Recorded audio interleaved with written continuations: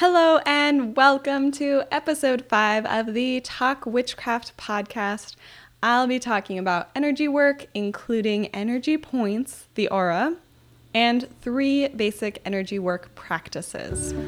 You're listening to Talk Witchcraft, the podcast where we talk about witchcraft as a lifestyle and discover how to merge magic into your daily life. Every week, we'll demystify witchy topics like tarot, astrology, crystals, herbs, and more as you develop your personal brand of magic and create the life of your dreams. I'm your host, Maggie Hazeman.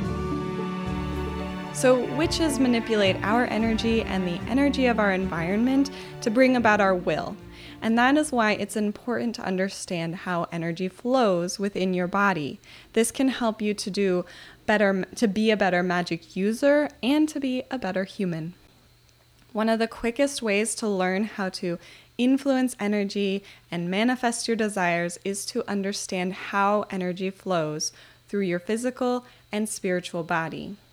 The human body has seven chakras or energy points that overlay the physical body and correspond to the 7 main nerve ganglia along the spinal cord. Chakra is the Sanskrit word for wheel because chakras are often visualized as a spinning whirl of flowing energy. The chakras vibrate at different frequencies that align with specific colors in the spectrum and correspond to various emotions and physical systems. The chakra system is an Eastern philosophy that originated in India between 1500 and 500 BCE. Knowledge of this energy system that connects body, mind, and spirit was recorded in the oldest text of India called the Vedas. People have balanced their chakras for millennia to feel more grounded, passionate, confident, loving, expressive, connected, and spiritual. The chakras were brought to the West in the early 1900s. The universal application and accessibility of the westernized version of this energy system resonates with many people as soon as they learn it. So witches and other magic users have adopted the chakra system into their practice over time. So as I mentioned, there are 7 chakras in this westernized version of the energy system, and these are the root, sacral, solar plexus, heart, throat, third eye, and crown. Now let's talk about the auras. This is the energy field that envelops all living beings. This includes plants, animals, and humans. The chakras cycle energy through your energy field, and this is how your aura and your chakra system intertwine. Your aura attracts energy, and then when your aura becomes overloaded, the chakras slow down. This results in the presentation of physical symptoms, and this restricts your ability to manifest your desires. So your aura, which is the radiance of your soul, is composed of white light and all the colors of the spectrum. Most auras have a dominant color that is consistent throughout what is called the auric field. This field represents a person's overall personality and values. So your aura also changes color based on the health of your body, mind, and spirit, as well as the state of your emotional field. Your aura consists of 7 layers or subtle bodies that interact with the body, the chakra system, and your immediate environment. It is likely that there are more than 7 layers, but in our current state of human evolution, we can interact with these 7. So your physical, mental, emotional, and spiritual condition, as well as your awareness, your thoughts, feelings, experiences, and health, these will all be reflected in the layers of your aura. So if you ask me, meditative energy work is the single most important thing that a spiritual person can do. It brings so much to the table, both in practical, everyday matters and in the mystical and sacred stuff as well. So I want to share with you now 3 basic energy work practices. These are grounding, centering, and shielding, and each of these has its own specific purpose The combination of all three results in some serious power. So these three basic disciplines can help to keep your auric field free of clutter and unwanted energy, which keeps your chakras open and balanced. By doing these three basic practices consistently, this enhances your intuitive skills. You might even find that you sleep better and you remember your dreams more clearly. It can help you to enter into a meditative state more easily. You'll handle stress more effectively. There's all sorts of benefits of doing these practices on a regular basis. So there are many ways that you can go about grounding, centering, and shielding. And in my free energy work e-course, I share my personal method and more thorough instructions than what I can share here. You can get more information about this free course and find out how to enroll by going to mumblesandthings.com/blog/005. So the first energy work practice I want to share with you is called grounding. And the term grounding comes from the process of grounding an electrical circuit. On a basic level, if an object is negatively charged, grounding allows excess electrons to flow from the object into the earth. And if an object is positively charged, electrons flow from the earth into the object. In this way, grounding is a method for balancing the flow of energy and finding equilibrium. Similarly, a witch can practice grounding as a way to balance their personal energy. It is truly, in my opinion, a vital part of learning to practice magic.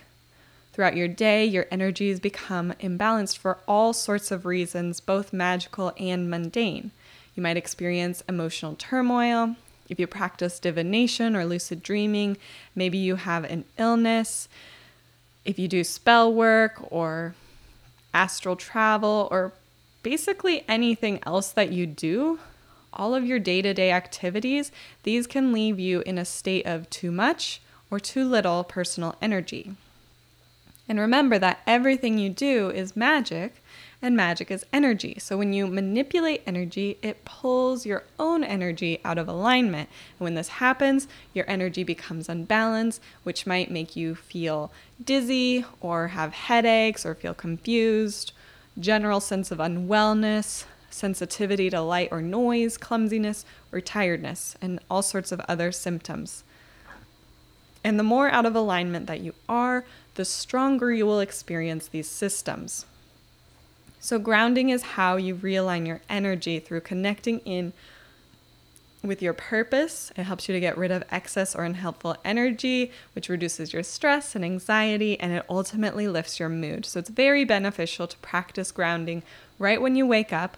And if your schedule doesn't allow for that, then try to practice when you can at some point during the day. Now, the next energy work practice is called centering, and centering gives you a perspective about your own energy by allowing you to differentiate between what is yours and what is in the environment around you. It helps you reinforce your connection to yourself by bringing your energy into focus and helping you feel focused. So think of centering like cleaning up your house after several weeks of not putting things away where they live. There are half-finished projects, maybe a couple of dishes, you haven't unpacked that shopping bag. So all of those material possessions belong somewhere. It's the same with your energy. Whenever you experience extreme emotions, spread your focus between too many responsibilities like your children, your pets, the bills, your work, errands, phone calls, emails, and on and on and on. You use your own energy to fuel your magic. There are little bits of your energy that become detached from you. When you are off center, you may experience nervous energy, inability to relax, restless dreams, overwhelming emotions and outbursts, self-hatred, apathy, or a feeling of being unfocused. And centering helps you to call back and reattach all your bits of energy. It helps you to feel whole again. When you center, you get in touch with your true self, your spirituality, your emotions, your thoughts, your creativity, and you are able to put things into perspective. Now, you can also center even if you're not feeling these symptoms, And when you do, it can just help you to focus your energy so that you're ready to work toward your next intention. And the last type of energy work that I want to discuss here is called shielding. In my opinion, this is the most important energy work practice that you can learn as an energy manipulator. If you can commit to starting a daily shielding practice and keeping it up, you are committing to keeping your energy safe and secure. So shielding is a way of protecting your energy. You can build a shield around anything you want to protect, your loved ones, your children and your pets, your home, your car, your backyard, your neighborhood, or just yourself. Basically, you set up a barrier to separate the feelings, emotions, and thoughts of others from your own space. And it can prevent energy leeches from draining your energy, protects your energy from spirit attacks and other unfriendly things. It's just a really great way to help protect you from anything that is coming your way. It's a great way to help protect empaths from absorbing all of the negative emotions of other people. So it's just generally a good practice to engage in. Shielding can be especially useful before going to areas with a lot of people, like a concert or a convention or a fair. And because these types of events have a lot of free floating energy that can be really overwhelming, especially to people who are sensitive to that. So your homework is to enroll in the Energy Work e-course, which again, you can find at mumblesandthings.com/blog/005. And when you do, you can learn some methods for grounding, centering, and shielding, and you can try them for yourself. Now, in this episode, I shared the origins of the chakra system and how the westernized version is used in witchcraft. I told you about auras and how your energy field connects in with your chakra system. And then I gave you 3 energy work practices to try and invited you to join my free course where you can learn how to do them. To find out more about this episode, go to mumblesandthings.com/blog/005. And you can join me in the next episode when we talk about witchcraft practices, including cleansing, meditation, divination, and visualization.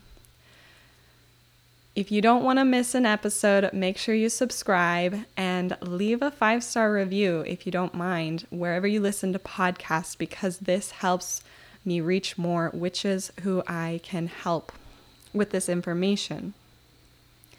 You can also find me on Instagram and Facebook with the handle @mumblesandthings. And if you go to talkwitchcraft.com, you can join the conversation about this episode and other witchy topics. This is the Mumbles and Things Facebook group, and it's just really fun. See you inside. Wait, don't go yet. Thanks for listening to Talk Witchcraft with me, Maggie. If you've enjoyed this episode, I invite you to check out mumblesacademy.com. Mumbles Academy is the place to be for intuitive souls at any stage of their witch path.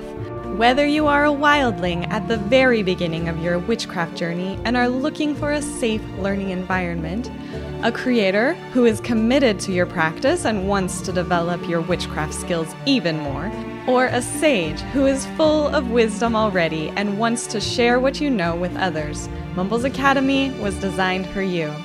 With monthly masterclasses and live Q&As, an extensive archive of courses and trainings, and a supportive community to help you along the way with encouragement and advice.